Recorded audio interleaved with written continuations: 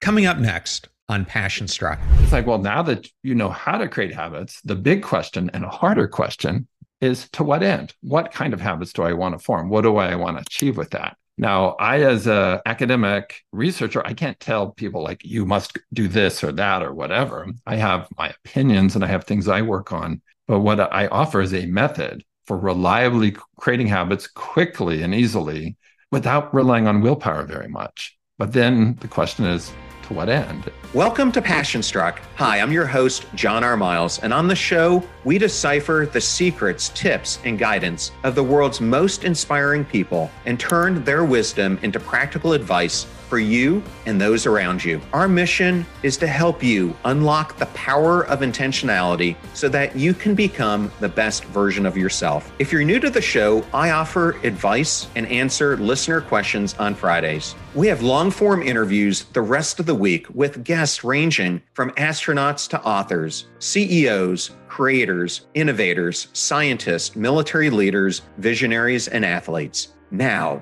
let's go out there and become Passion Struck. Hello, friends, and welcome back to Passion Struck, consistently ranked by Apple as one of the top 5 most popular health podcasts and the #1 alternative health podcast in the world. And thank you to all of you who come back to the show every week to listen and learn how to live better, be better, and impact the world. I am so excited to announce that my new book, Passion Struck, is now available for pre-order, and you can find it at Amazon or at passionstruck.com/Passion Struck book. And if you order it there, I have curated over $300 in free gifts that you will receive. If you're new to the show, thank you so much for being here, or you simply want to introduce this to a friend or a family member, and we love it when you do that. We now have episode starter packs, which are collections of our favorite episodes that we organize into playlists that give any new listener a great way to get acclimated to everything we do here on the show. Either go to Spotify or passionstruck.com/starter packs to get started. And in case you missed it, earlier this week, I had the privilege of sitting down with Maria Menounos, a multifaceted American television presenter, podcast host, and accomplished author. You may recognize Maria from her captivating stints as the host of Extra and E! News, or from her role as a TV correspondent for Today and Access Hollywood.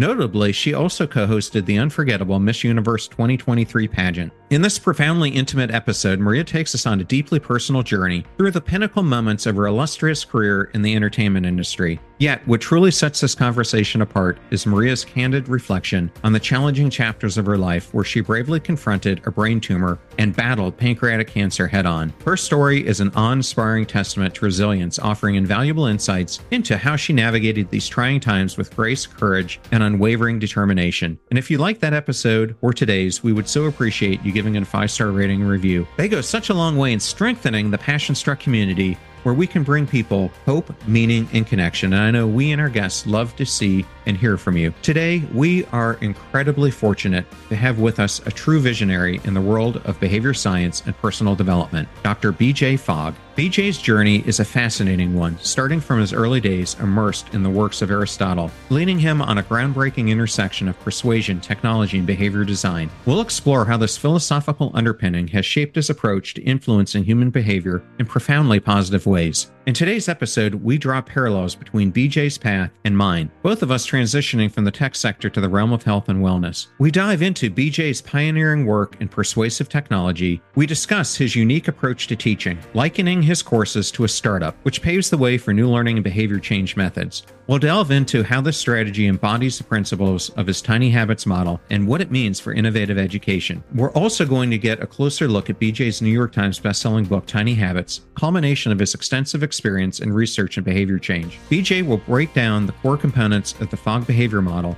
and how it's progressed since its inception. But we won't stop there. Our conversation will take a deep dive into applying BJ's model to a range of life-changing scenarios, from mental health and overcoming past trauma to breaking free from toxic achievement culture. We'll discuss how BJ's work with Stanford School of Medicine is revolutionizing the approach to treating depression in older adults, moving away from medication towards habit creation. In light of recent global challenges, BJ's insights on managing big emotions are more relevant than ever. We'll learn about his lab's compilation of over 200 techniques for regulating positive emotions and how these can be personalized to individual needs. This episode promises to be a journey through the transformative power of behavior change, with BJ sharing personal transformative stories and how his model aids in healing and resilience. Join us as we uncover the keys to unlocking our inner potential for deep personal transformation and learn how to maintain these profound changes over the long term. This isn't just an interview, it's a gateway to redefining success and authenticity in our lives. Thank you for choosing Passion Struck and choosing me to be your host and guide on your journey to creating an intentional life. Now, let that journey begin.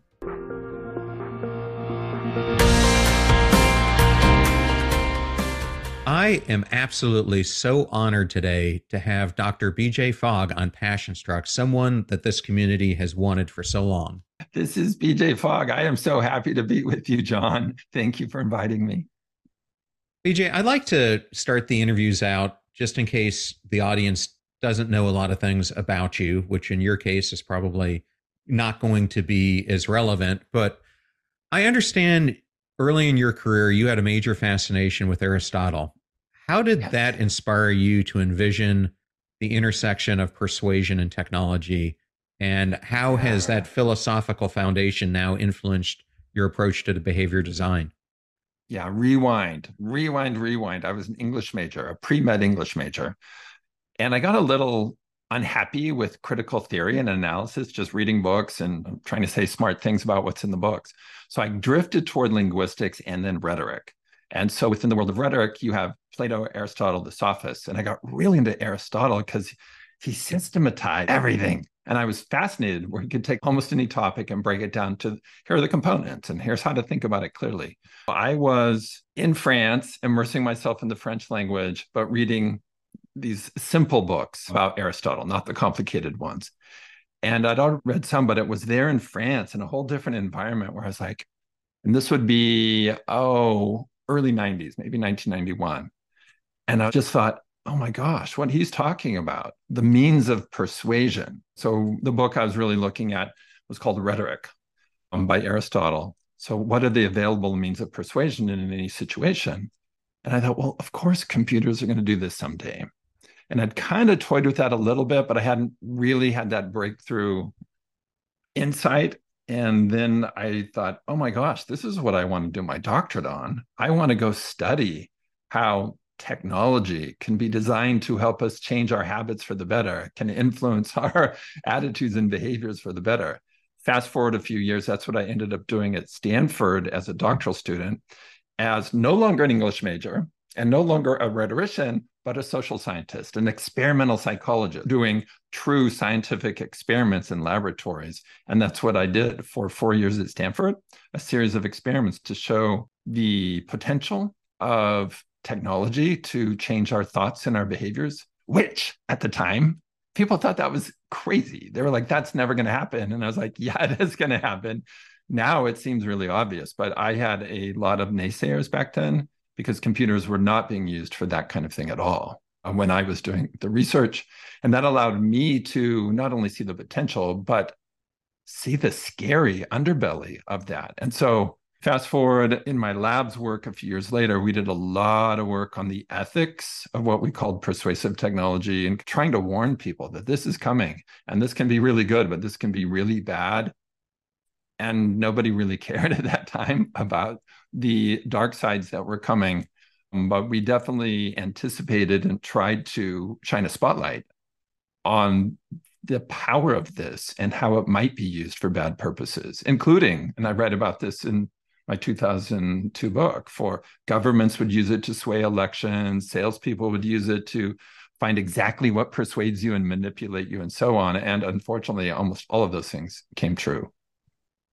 Yes, it is one of the biggest dilemmas. Now we're looking at it with AI. People don't think about the implications of what technology can do in the hands of bad actors. You and I have a really fascinating parallel career path. We both began in the tech sector and have eventually transitioned into behavior change, obviously you more than me, but also into health and wellness.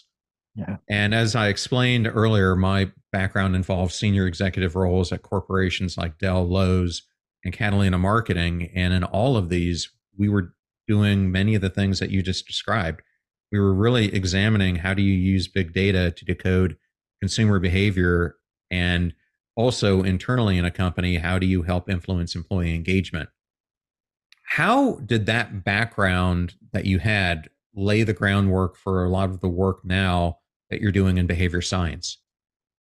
I got really focused on behavior. So rather than worrying about attitudes and opinions, there's this moment. I was doing this project for LinkedIn when it was a tiny startup and it had a ton of competitors. And in doing that project, which I included what attitudes do you want around LinkedIn and opinions and behaviors, the insight came, oh no, you design for the behaviors. You figure out what behaviors you want, and you don't change behavior by first changing attitudes and opinions.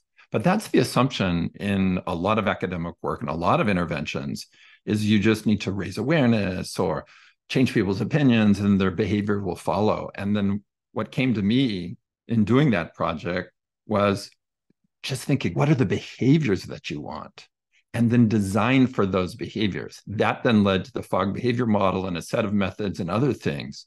John, in some ways, it was doing the heretical thing of saying, decades of academic work on you must change attitudes in order to change behaviors and rejecting all of that and saying, no, it's just about figuring out what are the best behaviors and then designing for those. That shifted my thinking and my work at Stanford and also my work in industry dramatically. And I just became super obsessed about what is behavior, how does it work, and what are the components or the levers you can shift to change behavior.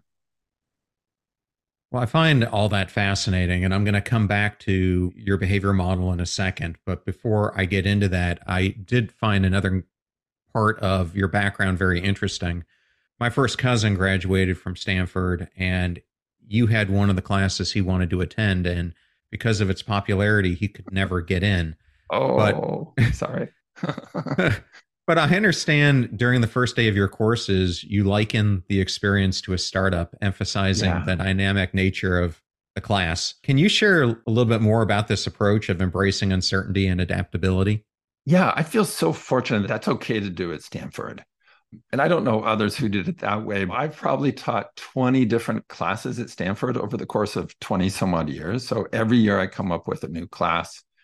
They all have to do with behavior change and helping people be happier and healthier in some form. I think I'd be bored teaching the same class over and over. So I come up with a topic that interests me and a topic that I think hasn't been well explored.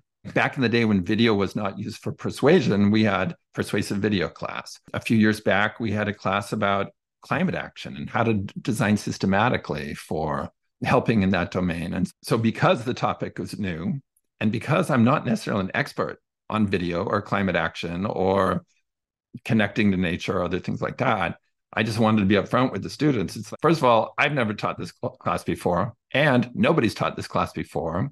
And I have a plan, but that plan's going to change. I guarantee it's like a startup. It's going to change, and there's going to be twists and turns, and I'm going to make mistakes. I guarantee I'll make just like in a startup. And then, John, I would say, if this scares you, that we're going into territory that's been unexplored and I will make mistakes and twists and turns, then you should drop the class. This is not the class for you. But it turns out that at Stanford, that just makes, I would say, 80% of the students that much more eager. Like, oh my gosh, this is exactly why I came to Stanford. Some of them would tell me, it's like, please don't cut me from the class. This is why I came to Stanford, for these kinds of classes. And it took so much pressure off me, because then in week 3, it's, okay, guess what? We got to change the syllabus. I felt like I'd warned everybody. And then typically what would happen in courses is we would, starting about week 3 or 4, we'd adjust week by week and readjust to match what we were learning, match what the students wanted to do, and match where I thought we would break new ground. So very much like a startup, you adjust or pivot if you want to use that language. Well, since you brought it up, I'd love to talk a little bit more about the work that you're doing around screen distraction.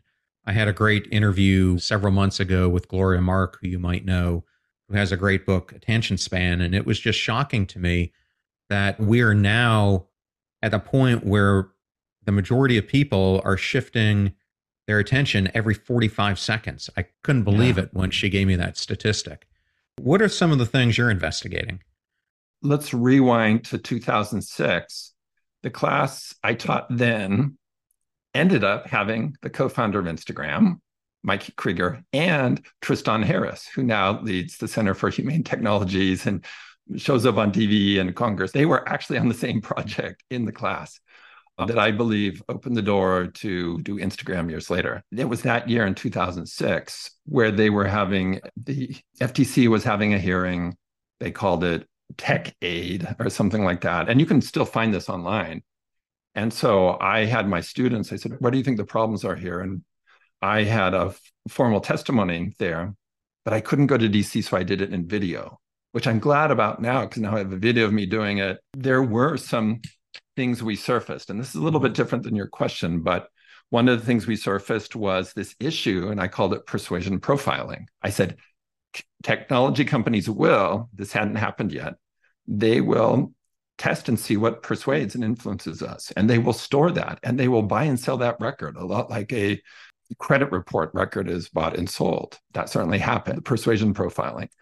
I talked about video games that had cause and effect relationships built in, and I don't want to get into that, but I thought that could be used to train people to go to war and do very dangerous things because you're playing this video game, and if I do this and this happens, problematic, right?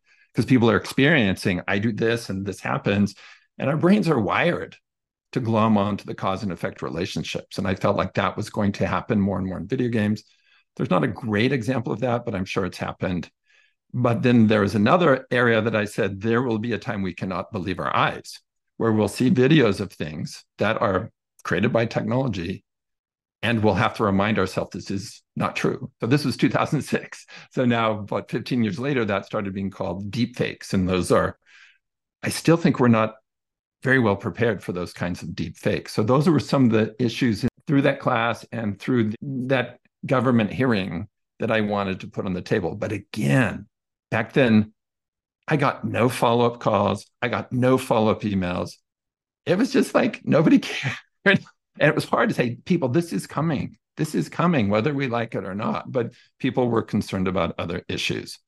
Fast forward, screen time.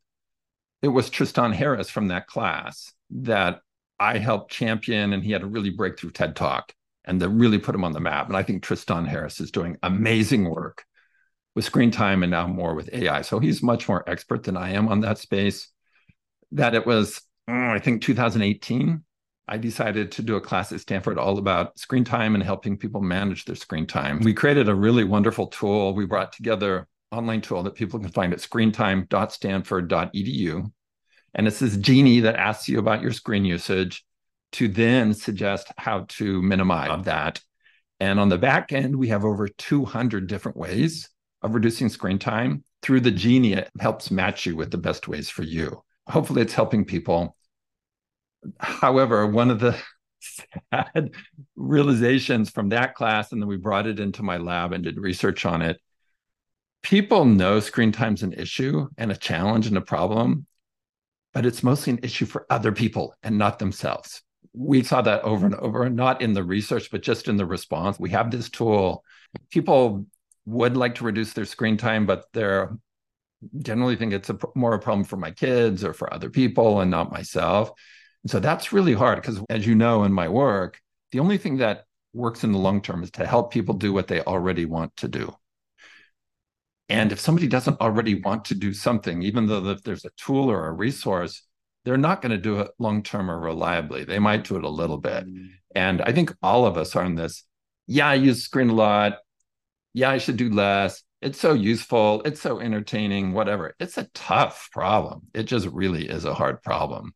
I'll stop there for now. It really is a tough problem. And I just wanted to give an anecdotal example of how this technology is working in ways people might not even understand. I was in charge of technology at Catalina. And if people aren't familiar with Catalina marketing, in our heyday, we had a 3-year history of 75% of the shopping visits that all Americans, Great Britons, wow, people who lived in France, Germany, Italy, and Japan did. And we formed this joint venture with Nielsen Catalina Ventures. This was 2011, 2012. And this is where things got really scary. We used geolocation and we combined Nielsen's data with our data. And we were able to map when a person was in their home, when they were watching a television program, And we were able to, through that geolocation, know what program that they were using, know what their buying preferences were, and were able to send them an offer on their phone while they were watching that program. And that was, 12, 13 years ago. So imagine if you're a company like Facebook, Instagram, or Amazon, Google, the capabilities that some of these companies have. It's just amazing. Wow. I think 20 or 30 years ago, I think people would have been very alarmed by that. And even the privacy issues around you're carrying this mobile phone. That means those companies that own the operating system and maybe the carriers know where you are all the time. And people, again, didn't get that concerned about it. I had a student of mine who was from China, and he actually returned to China and led huge companies there. And he visited me recently. And I got the real scoop on what's going on there. And one of the things was, oh, yeah, we're observed everywhere we are. Everywhere we are, we're observed. And we just assume that everything we do on our phone is being recorded. Da, da, da, da, da. And he seemed surprisingly okay with that, which was stunning. And his thinking on it was, well, it's really safe society. If something gets stolen, within a minute or two, the authorities can go watch the video, do facial recognition, find that person, and they can find exactly where that person is in this second, kind of thing. That may be coming our way to our culture as well, because the pattern is these kind of alarming ideas of what technology might do.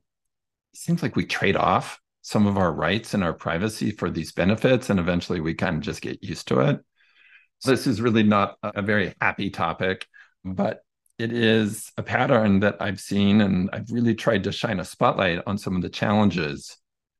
But what I've learned is if policymakers or funders or even activists are not worried about that problem in the moment, shining a spotlight on it doesn't work. There's got to be a wave and a kind of a movement and a crest that's breaking. It's hard. And I'll just be frank, John, I've been blamed for some of these things when it's like the opposite. No, I'm the guy that raised the alarm. It's like blaming somebody about climate change who was warning about it and saying, no, you're the guy. No, I'm someone that's raised the alarm on it. But people contact me now, and that's not my expertise anymore. We moved away from, in my lab, from persuasive technology and looking at technology in general around 2010. After this LinkedIn project and really letting him marinate and doing some development, it was like, man, there's a big opportunity here to really just understand human behavior and how behavior works. So we, in fact, changed the name of my Stanford lab from the Persuasive Technology Lab to the Behavior Design Lab. And it's not the same thing, despite what some people say.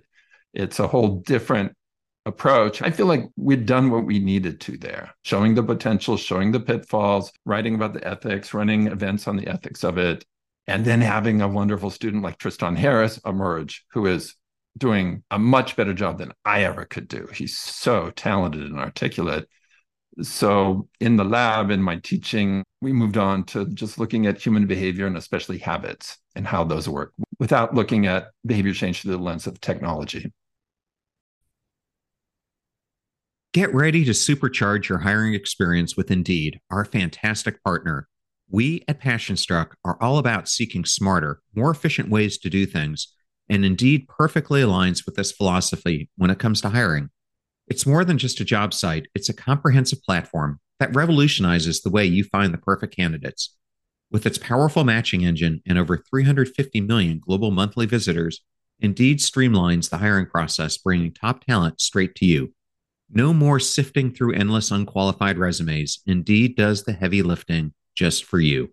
And what I love about Indeed is its ability to centralize all your hiring activities, from scheduling interviews and screening applicants to messaging candidates. It's all in one place. During my career, I've hired thousands of employees, and I only wish I had Indeed's efficiency and speed back then. And here's a fact that absolutely blows my mind. 93% of employers, according to a recent survey, say Indeed delivers the best quality matches over other job sites. That's quality and speed hand in hand. And listeners of this show will get a $75 sponsored job credit to get your jobs more visibility at Indeed.com/PassionStruck. Just go to Indeed.com/PassionStruck right now and support our show by saying you heard about Indeed on this podcast. Indeed.com/PassionStruck. Terms and conditions apply. Need to hire? You need Indeed. I know all those discount codes are difficult to remember, so we put them all at passionstruck.com/deals. Now, back to Passionstruck.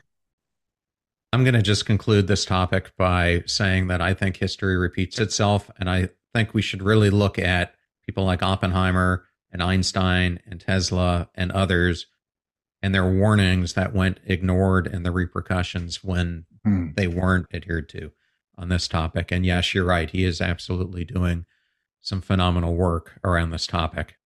Yeah. BJ, for a listener who might need a relearning of the Fogg behavioral model, I was hoping that you might be able to take us through it and just give us the core components, because this is going to serve the basis for the rest of the interview. Yep. So there's a one sentence, and then I'll layer in more. And the one sentence is: behavior happens when three things come together at the same moment: motivation to do the behavior, ability to do the behavior, and a prompt. So that's the model. Behavior is these three things coming together at the same moment. It's like fire happens when you have fuel and air and a spark. And if you're missing any of those components, fire doesn't happen. If you're missing motivation or ability or prompt, the behavior won't happen. And that model, although you can describe it, at least the 101 version of it, in about one sentence, applies to all behavior types of all ages and all cultures. It's a universal model for behavior. Now, with that, you can do a whole bunch of things, but that's the cornerstone model of understanding how to analyze behavior or understanding how to design for behavior. Okay, and I had a side question off of this. And before we got on, I mentioned the work of Katie Milkman and Angela Duckworth. Angela has done a ton of work on how the combination of passion and perseverance can lead to success. And my question to you is this. I know she has done a lot of work studying West Point cadets, where she perfected a lot of this design that she has. I happen to go to the Naval Academy, so I've got some firsthand perspective on this. And when I think back to that time, yes, grit, passion, and perseverance was extremely important in me getting through not only plebe summer, but the entire program. But to me, there was a really missing ingredient, and that is how intentionality plays into it, because you could have all the grit in the world that you want, but if you're not intentional about aligning it to your aspirations, your behavior, your core values, that grit is going to go in the wrong direction. What is your thought on that and how it impacts our behaviors? I think that's a really important insight. And it relates in a lot of ways to a method I developed in 2010 called the Tiny Habits Method, which is a really effective way of creating habits. But once you know that, it's, well, where do I want to go with this? Once you have grit, where do you want to apply that? It's a resource or a capability. You can go in any which direction. So you have to decide, where do you want that to be applied? Similarly with the Tiny Habits Method, well, now that you know how to create habits, the big question and a harder question is, to what end? What kind of habits do I want to form? What do I want to achieve with that? Now, I, as an academic researcher, I can't tell people you must do this or that or whatever. I have my opinions and I have things I work on. But what I offer is a method for reliably creating habits quickly and easily without relying on willpower very much. But then the question is, to what end? And that's not something I have the perfect answer. Well, I certainly wouldn't prescribe to people listening that you must do this and this. It's, figure out what you want to achieve in your life. What are your aspirations? And then use grit, use the Tiny Habits Method, use various tools to get there. But you got to know where you're going. Yeah. Okay. I want to spend the rest of our discussion today speaking about some major things that many people in our community are dealing with. So these topics cover mental health, overcoming past trauma, toxic achievement culture, and how to make profound transformations in life, all influenced by your model. And I wanted to start with mental health. Great. And in this topic, you have collaborative work that you're doing with Stanford School of Medicine, and you've developed a new method to reduce depression in older adults by fostering new habits through the Tiny Habits Method. And this is a really important project because you're really doing this without having to use traditional medication-based treatments. Can you share more about the core principles of this approach and how it may change things for primary care physicians in the future? Yeah, it's really exciting. A faculty member at the medical school named Nancy Morica Douglas brought me into it, and it's really her vision. And she'd been working with a woman named Dolores Gallagher, who is one of the leaders in behavioral activation. So what Nancy saw is we could take Dolores's work in behavioral activation and my work in tiny habits and merge them together in the service of perhaps helping older adults struggling with mild to moderate depression. So I contributed my piece and helped create the training program for the moderators. But Nancy really deserves the credit for having the vision and moving this forward. And it's called the PEP project, PEP. And so people can find it there. We started doing the research early days of the pandemic. It's like, oh, we can't meet with people, so we're going to have people come onto Zoom. And it's like older adults on Zoom. And there's so much prejudice against older adults. Feel like that's not going to work. It's like, yeah, I think it will work. And it did. So Nancy, mostly Nancy, led small groups of older adults, taught them the tiny habits method, which brought in aspects of behavioral activation, and had them create new habits and also helped them celebrate. In other words, taught them how to feel the positive emotion. And that just had remarkable effects. Now, Nancy is a clinician, so she has patients and she's dealt for decades with depressed patients and prescribing medication. And after the first round of this, her insight was like, oh my gosh, jaw drop. This is at least as effective as what I've seen in prescribing medication. So we did other rounds of it. There's just a few interesting things there. But what's the secret sauce? I think it is, one, having the participants identify activities that they would enjoy. So that's from the behavioral activation. And often it was like, what did you used to do that you don't do anymore? Watercolor, play the piano, listen to Rachmaninoff. Okay, great. Now we're going to use the tiny habits method to help bring those things back into your life. And when you succeed doing that, tell yourself you did a good job. And in tiny habits, we call it celebration, which I didn't think the older adults would get that well, especially in kind of high level training, but they did. This is going to sound crazy to people. One example that Nancy told me is like, and these were her patients in this case, started hugging herself. Good for me, I did a good job. And there's other ways to say, good for me, I succeeded. Those pieces came together and we got really, I think, interesting results. Now, it's still early days. So if people go look up the PEP project, Nancy is inviting others to use the protocol and run research and to see how this works for them in different settings. But the key, I think, was one, having people connect to activities that were uplifting and enjoyable. And in this case, with older adults, it was often things they did in their past. And then two, have this really simple way, the tiny habits method, to make those a daily routine on a regular basis. And third piece, allow yourself to feel successful in doing it. Okay, I think that's some great advice. And I wanted to take this from older adults to anyone who might be experiencing depression, because this is something I've battled with myself. I went through a period of time where I faced tremendous burnout that led to severe depression. I remember when I was at my low point, I didn't have any emotions. I didn't feel like doing anything. And sometimes making that initial choice to make a change was the most difficult thing to do.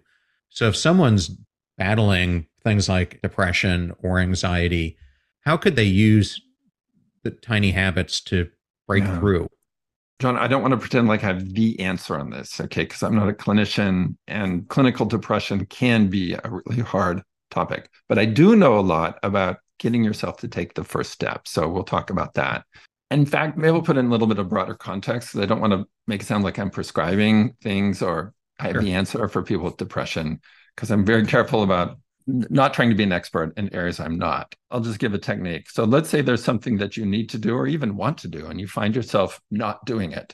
I have, and it's a tiny habits approach. I find myself resisting. I was writing a letter recommendation for one of my students for a doctoral program. Writing the letter for Stephen, I will just take the next step.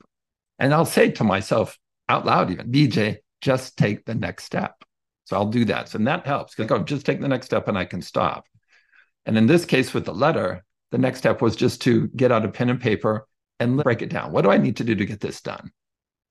And what happened in that case was, and I actually used this actual pad here because I just finished the letter this morning earlier. Once you list what the tasks are, it's like, oh, that's not as overwhelming as I thought. In another context, let's say exercise or walking, we've seen this with hundreds and hundreds of people in Tiny Habits. The first step is just put on your walking shoes. Even if you don't go walking, that's okay. Just take this starter step, put on your walking shoes, call that a success. If you happen to go out the door and walk, terrific, good for you. But just give yourself credit for taking the next step. So that's one technique that I've used to get myself to do stuff when whatever reason I wasn't taking action. Related to that is very similar is I'm holding up a timer. And I could have done this for the letter recommendation, but I didn't. But other times I'll say, okay, set the timer for 3 minutes or 7 minutes. I'm just going to work on this. And when this goes off, I'm done. I can just stop. And I usually do this for more unpleasant tasks like, oh, I got to mop the kitchen or something like that. And it's like, as soon as it goes off, I'm done. And what happens is like, yeah, I can do that for 3 minutes or 7 minutes. But so often, once you get started, it's like a timer goes off and you're like, oh, I'll just keep going. Getting started, taking that first step is often the hardest part. So either just telling yourself to take the first step and using grit or willpower or discipline to do it, or scaling it back and saying, I'm just going to work on it 3 minutes, and you kind of trick yourself into it. I think very similar in terms of the psychology. That's just getting yourself to take action. And you may have to tap into a little bit of discipline and willpower to just take that next action. But the trick, I think, is telling yourself, if I only want to put on my shoes and not do anymore, that's okay. If this timer goes off and I stop working on the kitchen, that's okay. And be true to that. Timer goes off, the kitchen's not done. You're like, went off, I'm done. Be true to that. You took that step. Most of the time when you do take that first step, you'll keep going. But I think if your brain knows that the first step is going to force you to take subsequent steps, you're going to figure that out. So just figure out what the first step is, take it, and then decide if you want to take further steps after that. Yeah, I think that's some great advice. I love nature. And so being in nature to me is such a relieving aspect of my life. For me, the key was just getting out the door and starting to go for a walk and tuning out from listening to the radio and things like that, or my device, and really paying attention to the sounds that I was hearing and really getting into a mindful state where I could really focus on showing myself some self-love so I could get over those things. But you're right, it does take making that initial move and then building upon it every single day. And then eventually you find yourself in a completely different place. And can I second that? I said earlier that who am I to prescribe to people what they should be doing? But if I had to pick one and just one, it would be nature. Find a way to connect with nature. And that's my class on behavior design for connecting people with nature. Is the only class I've repeated at Stanford because I just feel it's so important. So that is, I agree with you. That's a game changer. And it's going to be different for different people depending on where you live and so on. But find ways where you can connect to nature. That's so powerful. I know you're a big surfer and et cetera. So you and I both share that love of being out there doing it. Well, I wanted to switch topics. I still on this mental health area, but I've been lucky enough to have many conversations with thought leaders like Dan Pink, Chris Carr, Susan Cain, Liz Foslian, who have shed light on managing big emotions, whether it's regret or grief, etc. In light of the heightened anxiety and stress that people are experiencing now due to political turmoil, the different conflicts that we have, your lab's work is actually doing some very interesting things on positive emotion regulation. Yeah. And you've compiled an impressive array of over 200 techniques for this purpose. Can you explain some of this to the audience and how what you're doing might have broader impact? The premise of the work, well, even more the foundational, the work in my lab has always been about how do we help people be happier and healthier? People are really anxious. People are discouraged. People are feeling sad. And the premise of the research is there are actions you can do to elevate your emotional state or to take that anxiety and reduce it. So it's a net gain of positive emotion. I believe that's absolutely true. And if that weren't true, we wouldn't have done the project. And what we try to do is come up with what are the simplest things you can do with the biggest impact. And that might be something like, one, for example, let's go to your texting, scroll back. I'm going to scroll back 7 swipes or 13 swipes, and I'm going to look at who shows up that I haven't texted for a while and send them a quick little hello, or just even send them a mysterious emoji. So this might be somebody from 3 months ago or 6 months ago or further. Super simple. What seems to happen is when you interact with that person, and hopefully it's friends that are texting, not like companies, that social connection elevates your mood. Listening to music, of course, is one of those things that can elevate your mood and so on. Coming up with ways to do that was important in the project. Now, fast forward, what we found in that project was that the social relationships just kept emerging and emerging. So that project morphed into one that's like, how do we help people build strong personal relationships? Setting aside, do watercoloring and walk out into nature and listen to your favorite song from high school. People could understand, and we have this visualization we call buddy mapping. And I think if you go to buddymap.org, you'll find some of that right now. We haven't released too much on it, but there's a way to visualize your relationships that in and of itself, in a 30-minute session, has positive effects. And then how do you strengthen your relationships? We've come up with a set of ways to do that. And these aren't like rocket science, but what we're trying to do is get really good at systematizing. How do you strengthen relationships? And that seems to me, in addition to connecting to nature, just some of the most important things you can do. And some of the things are really simple. Say you're at a party, and one of the very specific things is when somebody shares something with you, you just say, "That's interesting. Tell me more." That's all you have to say. "That's interesting. Tell me more." 5 words. Guess what? The person's going to enjoy talking to you. Their relationship's going to strengthen. They're going to think more highly of you. You're going to learn about that other person. And again, looking for, and this is a theme in all my work, what's the simplest thing with the biggest impact? And those things are discoverable, and those things are important to share. We're not quite ready to share the buddy mapping projects and the results from that. But I think what I am very comfortable sharing is that, man, write a list. So you won't be doing the full buddy mapping visualization, but make a list of who's closest to you, and then be deliberate about connecting with those people and strengthening those relationships. I think that's some great advice. Is there anything from that project that we might be able to put in the show notes that could help a listener? Yeah, I'll explain what the buddy mapping looks like. So it's 3 concentric circles, and you put yourself in the middle. You can write me or put a smiley face. And if you do it on a slide, you can put your picture. Then you have 1 ring around you, and we call that level 1 or inner circle. And you put your closest friends and colleagues in. You should not have more than 6. Okay, this is not my work, but it's other people's work. You can't have more than 6 very close relationships.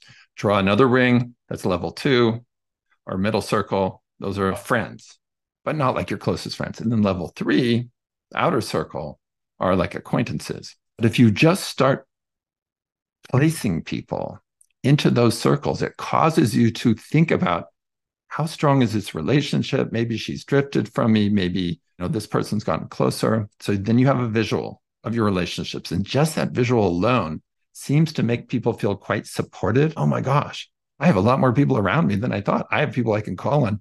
And John, when I'm in a tough spot, I pull up my buddy map, and it's on a Google slide, and I look at it, and just looking at it makes me feel less lonely and less overwhelmed. And then next step is you can say, oh, this person's in level 2, my middle circle. I really want them in level 1. How do I do that? What actions can I do? What behaviors can I do to bring this person closer to me?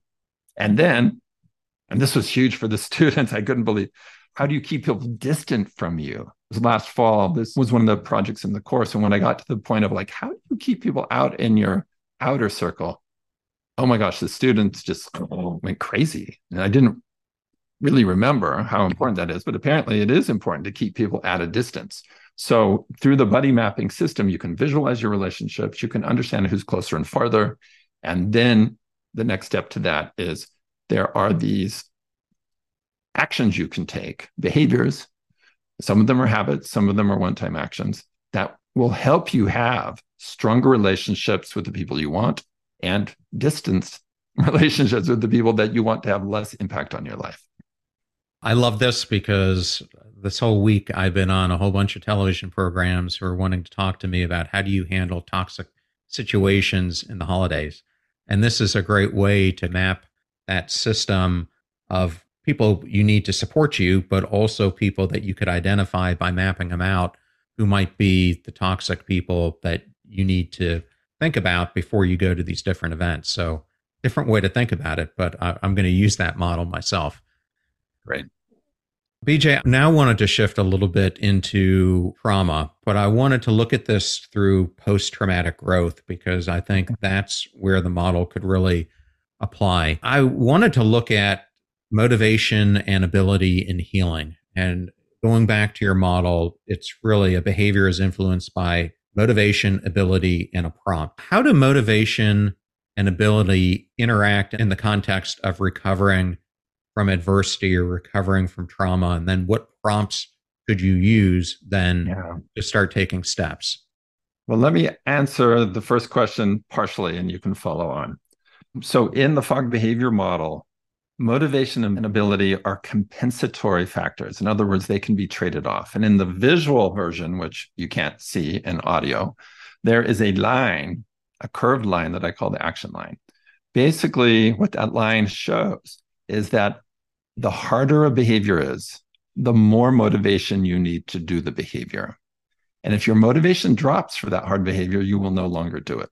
Okay, so the harder the behavior, the more motivation you need. In contrast, the easier a behavior, the less dependent it is on motivation. That relationship between motivation and ability had never been unpacked before, but we see it all the time in our lives, and you see it all around you.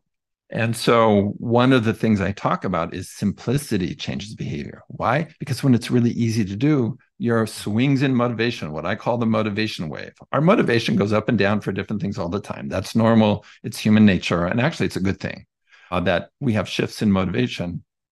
But if you've set yourself up to do something really hard, run for an hour a day, and your motivation drops or your motivation goes to another area, like I need to clean the kitchen floor, then you won't run for the hour. But if it's as simple as putting on your shoes, then the motivation swings will not derail that. And that's really what led me to develop Tiny Habits method.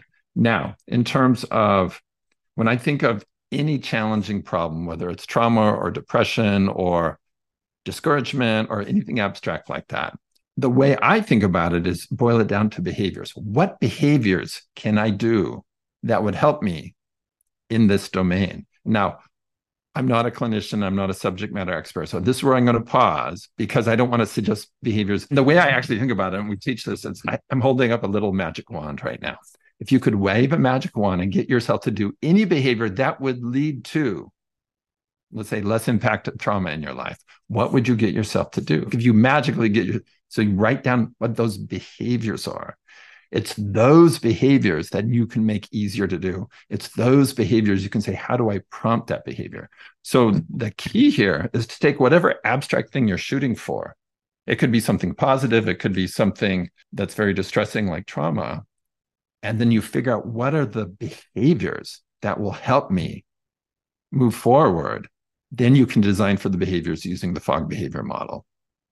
Maybe I'll give an example from my own personal life and we can talk through it. As I was going through cognitive processing therapy, we were analyzing different stuck points that were impacting my ability to get past the trauma that I had experienced. And one of the core ones that kept coming up was trust issues. I think that this is something a lot of people could experience. So how, if you were having issues with trusting others, could you develop behaviors to move yourself to more trusting situations? I'll contextualize it. So let's say I have a cousin that I feel like betrayed me, and I no longer trust that cousin. I probably wouldn't try to tackle all of trust. I would say, I'd find a specific person, and I'll just name this person Kevin. I don't have a cousin named Kevin. And I say, okay, I don't trust Kevin. This is why, but I really do want to trust him again. if I could wave a magic wand and get myself to do any behavior that would lead to me having more trust in Kevin, what would I get myself to do? Oh, I would text him. Oh, I would call him. Oh, I'd invite him over for the weekend. Oh, I'd have him go to therapy with me once a week for a year and talk about this problem. Just list, not just one or two, but a lot. But you're not going to do all of those. This is a process I call behavior design. So I teach industry professionals how to use behavior design for products and services, but you can also use it in your own life. And so let's say you have 20 different behaviors, all of which would help you reestablish your trust in Kevin. Then you go back to the list and you say, which ones are going to be the most effective? And you put a star by those. Now, there's other better ways to do this, but it's wouldn't come across me just explaining. There's a visual sorting system. So the way that I think can come across is go back and identify the ones that will have impact. Doing a therapy once a week with me for a year will have impact. Chatting with me on the phone for an hour will have impact, etc. Don't star the ones that won't have a lot of impact. Then you go back and you circle the ones you can actually get yourself to do, that you can get to have happen. So now you get to the realistic part. Well, Kevin's not going to go to therapy with me for an hour a week for a year, so you don't circle that one. But yeah, I think I could have him talk to me on the phone. And yeah, I think I could get myself to text him. So what you're looking for in that bigger list of behavior possibilities are ones that will have impact and you can get yourself to do, or you can get happen. And those I call golden behaviors. And those are the ones that you put into practice. That's great. Thank you for sharing that. Another area along similar lines, people are feeling adversity or trauma because they're exposed to toxic achievement culture, which is becoming a more common thing right now, especially with our younger generations, where people are feeling that they constantly have to achieve, and they tie success to the external pressures that they feel are hitting them to get into the best school that they can get into, or have to excel to feel like they're worthy of love. And part of this to me really gets down to authenticity. And how could using tiny habits challenge the conventional wisdom on achieving authenticity, especially in environments that reward superficial success? Yeah, it's a really hard problem and a really good question. I think we've all experienced this in some form, of course. I look at every problem in terms of if you can match yourself with the right behavior or set of behaviors, you're on your way. But what is the right behavior or the right set of behaviors? Now, let me back up a little bit and define behavior. Behavior is the broad category. So I'm drawing a big circle with my hands. Inside of that circle, you have a subset of behaviors we do automatically. We call those habits. So habit is a type of behavior you do automatically. But then there's a subset that I call one-time actions. There are things you do one time, like calling your cousin Kevin one time for an hour. That's a one-time action. It's not a habit. And then there are behaviors you do for a limited period of time, 2 weeks, 40 days, et cetera. And those are different types. All of those are behaviors. The key is to figure out which behaviors, whether they're habits, one-time actions, or what I call span behaviors, limited time, are the best behaviors for me to not feel so bad about not getting an A in class, et cetera. And I'm going to go back to the behavior design process. So I can't tell you, John, what the exact habits or behaviors are there. I can make some guesses. But I think it's more powerful for people to understand there is a system where you're not guessing, you're systematically deriving. So first of all, get really clear. Let's say you're working with your teenager who's really sad that she got a C in chemistry. I like scaling the problem back and say, okay, if I could wave a magic wand, and maybe you do it with her, and you could do any behavior that would help yourself feel okay with getting a C in chemistry, or however you want to phrase it, what would you have yourself do? You probably have to help her come up with ideas. And then you go back to the list and say, which ones do you think would help you the most? Star, star, star. Which ones do you think you could actually get yourself to do? Circle, circles. And in this case, you might also say, wow, if we could wave a magic wand and get your grandpa to do anything that would help you feel okay with getting a C and not an A+, what would you have your grandpa do? Same thing. And what you're looking for, again, are those behaviors, one, that will have impact, whether it's by her or her grandpa or her teacher, and you can get people to do. Those are the ones you design for. Now, notice in that system, it's building off the behavior model. Which behaviors can you get yourself to do? Those are going to be the behaviors you have the ability to do and you have the motivation to do. If you're lacking either one of those, you can't get yourself to do it. So that phrase, what can you get yourself to do? What can we get your grandpa to do? It's carefully designed. It's a way of asking ourselves, do I have the ability and motivation to do this? And if you don't, let it go. Go down your list and look at other options. The last thing I wanted to cover with you was the topic of making profound transformations in life. And I have this concept that oftentimes we are visionary arsonists. We have these deep aspirations that we want to achieve, and we arson the very things that would lead to successful outcomes. What is your advice on some initial steps that people can take to break these destructive habits that they fall into? I am going to give a very specific habit. I'm going against what I said earlier, but I feel safe suggesting this, and then I'll give a more general answer. The one habit that I feel very safe in suggesting to everybody is first thing in the morning when your feet touch the floor, say, it's going to be a great day, or I'm going to make it a great day. That I call the Maui habit. And there's reasons I call it the Maui habit, in part because I first talked about it at TEDx Maui years ago. It's helped so many people. And even if you feel like it's not going to be a great day, like there's times when it's like, oh my gosh, this is going to be a really hard day. I say, it's going to be a great day somehow. Some people do it when they first see themselves in the mirror and so on, but it's early on in your day. And most people, as soon as your feet touch the floor, you say, it's going to be a great day. You can change that up. Some people like, I'm going to make it a great day.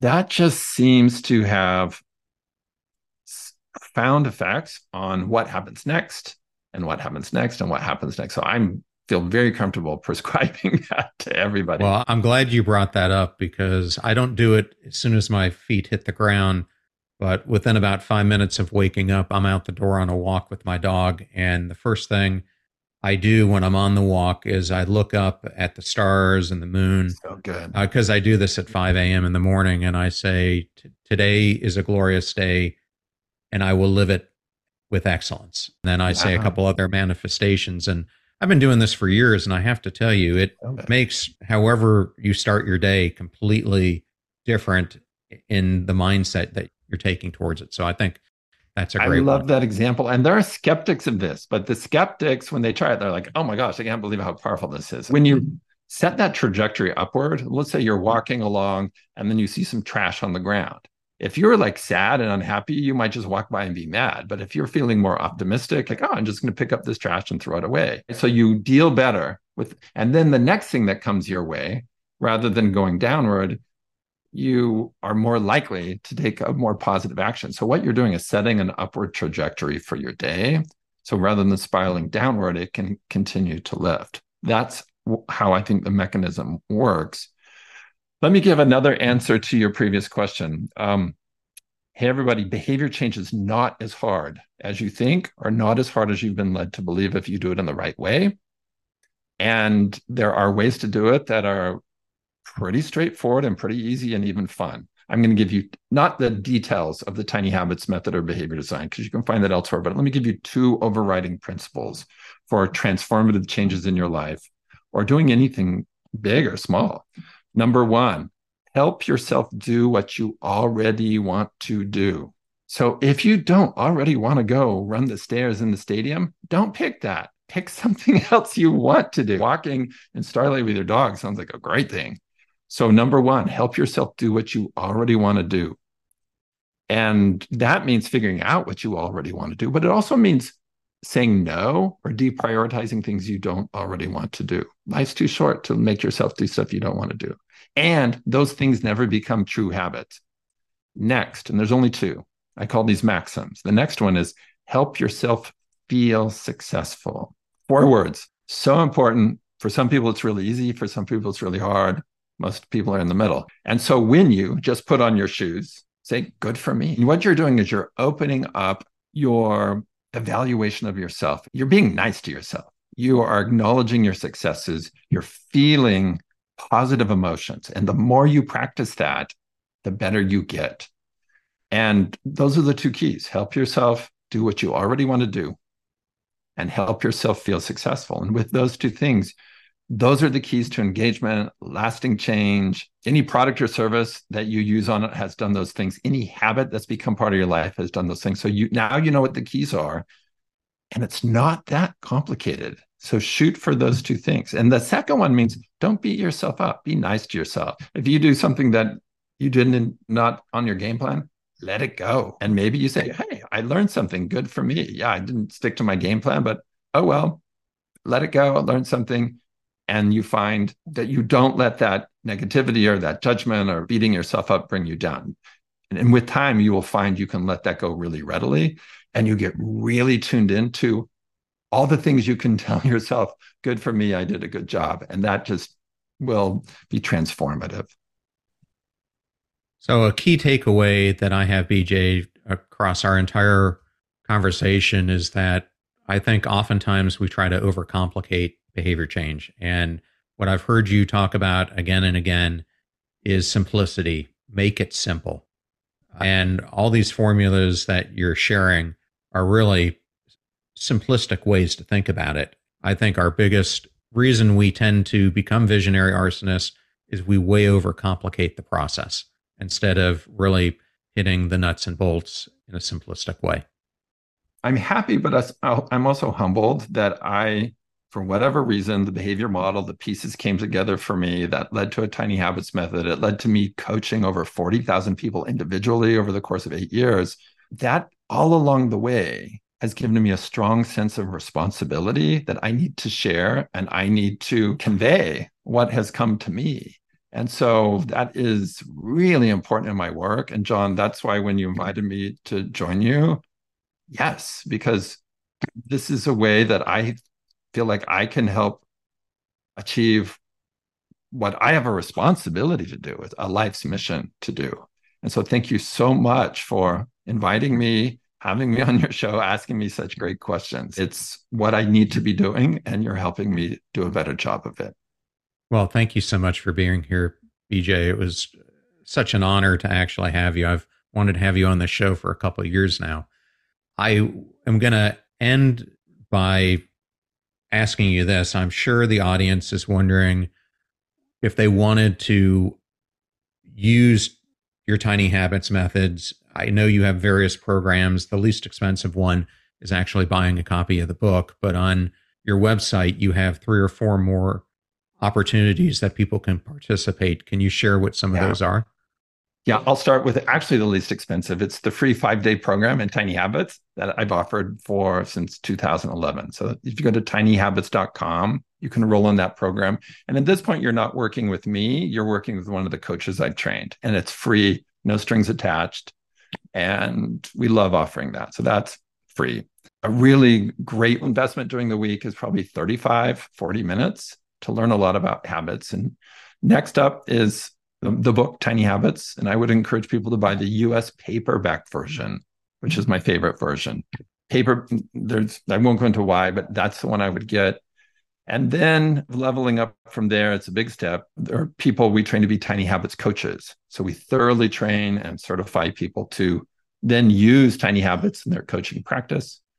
More on the industry side, outside of Tiny Habits, if you want to create products and services that help people, often it's really big companies, sometimes it's startups, but in this case, it's not about habits and changing your own behavior. It's like, how do you design a product or service that really works? That is now in the world of behavior design. And I call that behavior design boot camp. And that's where you learn to moderate design sessions where you are using the magic wand and you're doing a more sophisticated version of some of the steps I went through pretty quickly. And that is super powerful set of methods to help move forward your business projects. That's the most in-depth training that we offer. But man, you can start with the free Tiny Habits thing, or if you're interested just more in the behavior design, just go to behaviormodel.org. There's a bunch of resources there to help you understand the Fogg behavior model and to apply it. Okay. Well, if you can get your team to send me any resources that you want in the show notes, I'll definitely include them. Thank you so much for coming in all the way from Hawaii to talk to me today. It was such an honor, as I mentioned before. And thank you for all the work that you've done that is helping tens of thousands of people, if not more. Thank you so much for inviting me. Wow, that was such an honor to have BJ Fogg on this podcast. And I know our listeners have wanted him to come on for such a long time. So I was so glad that we could make this happen. Links to all things BJ will be in the show notes at passionstruck.com. Please use our website links to purchase any of the books from the guests that we feature here on the show. All proceeds go to supporting the show. Videos are on YouTube at both John R. Miles and our Clips channel at Passionstruck Clips. Advertiser deals and discount codes are in one convenient place at passionstruck.com/deals. You can sign up for my personal development newsletter, Live Intentionally, at passionstruck.com. You can sign up for my work-related newsletter, Work Intentionally, on LinkedIn, or you can find me on all the social platforms at John R. Miles. You're about to hear a preview of the Passionstruck podcast interview that I did with M.T. Connolly, who's an elder justice expert, a MacArthur Genius Grant recipient, whose work has had a profound impact on shaping policy, research, and practice in the realm of aging and elder care. In her latest book, The Measure of Our Age, Navigating Safety, Money, and Meaning Later in Life, MT delves into the complexities of aging and the challenges that come with living longer lives, something that we explore throughout that episode. We had this victory of longevity that, from an evolutionary perspective, happened in a nanosecond. Through the accompanying issues that go with that longevity have been both less of a priority and are coming into focus more slowly. I mean, that said, it's not a mystery that we're living longer lives. We've known that for a long time, and we haven't addressed the workforce issues, the caregiver support issues, the financial issues that accompany them. One of the big questions that I struggled with was, why haven't we approached those questions better? Because we don't just want time, we want to be able to live that time well. And we're really undermining our own quality of life. Remember that we rise by lifting others, so share the show with those that you love and care about. And if you found today's episode useful, then definitely share it with those that you love and care in your life. In the meantime, do your best to apply what you hear on the show so that you can live what you listen. Until next time, go out there and become passion struck.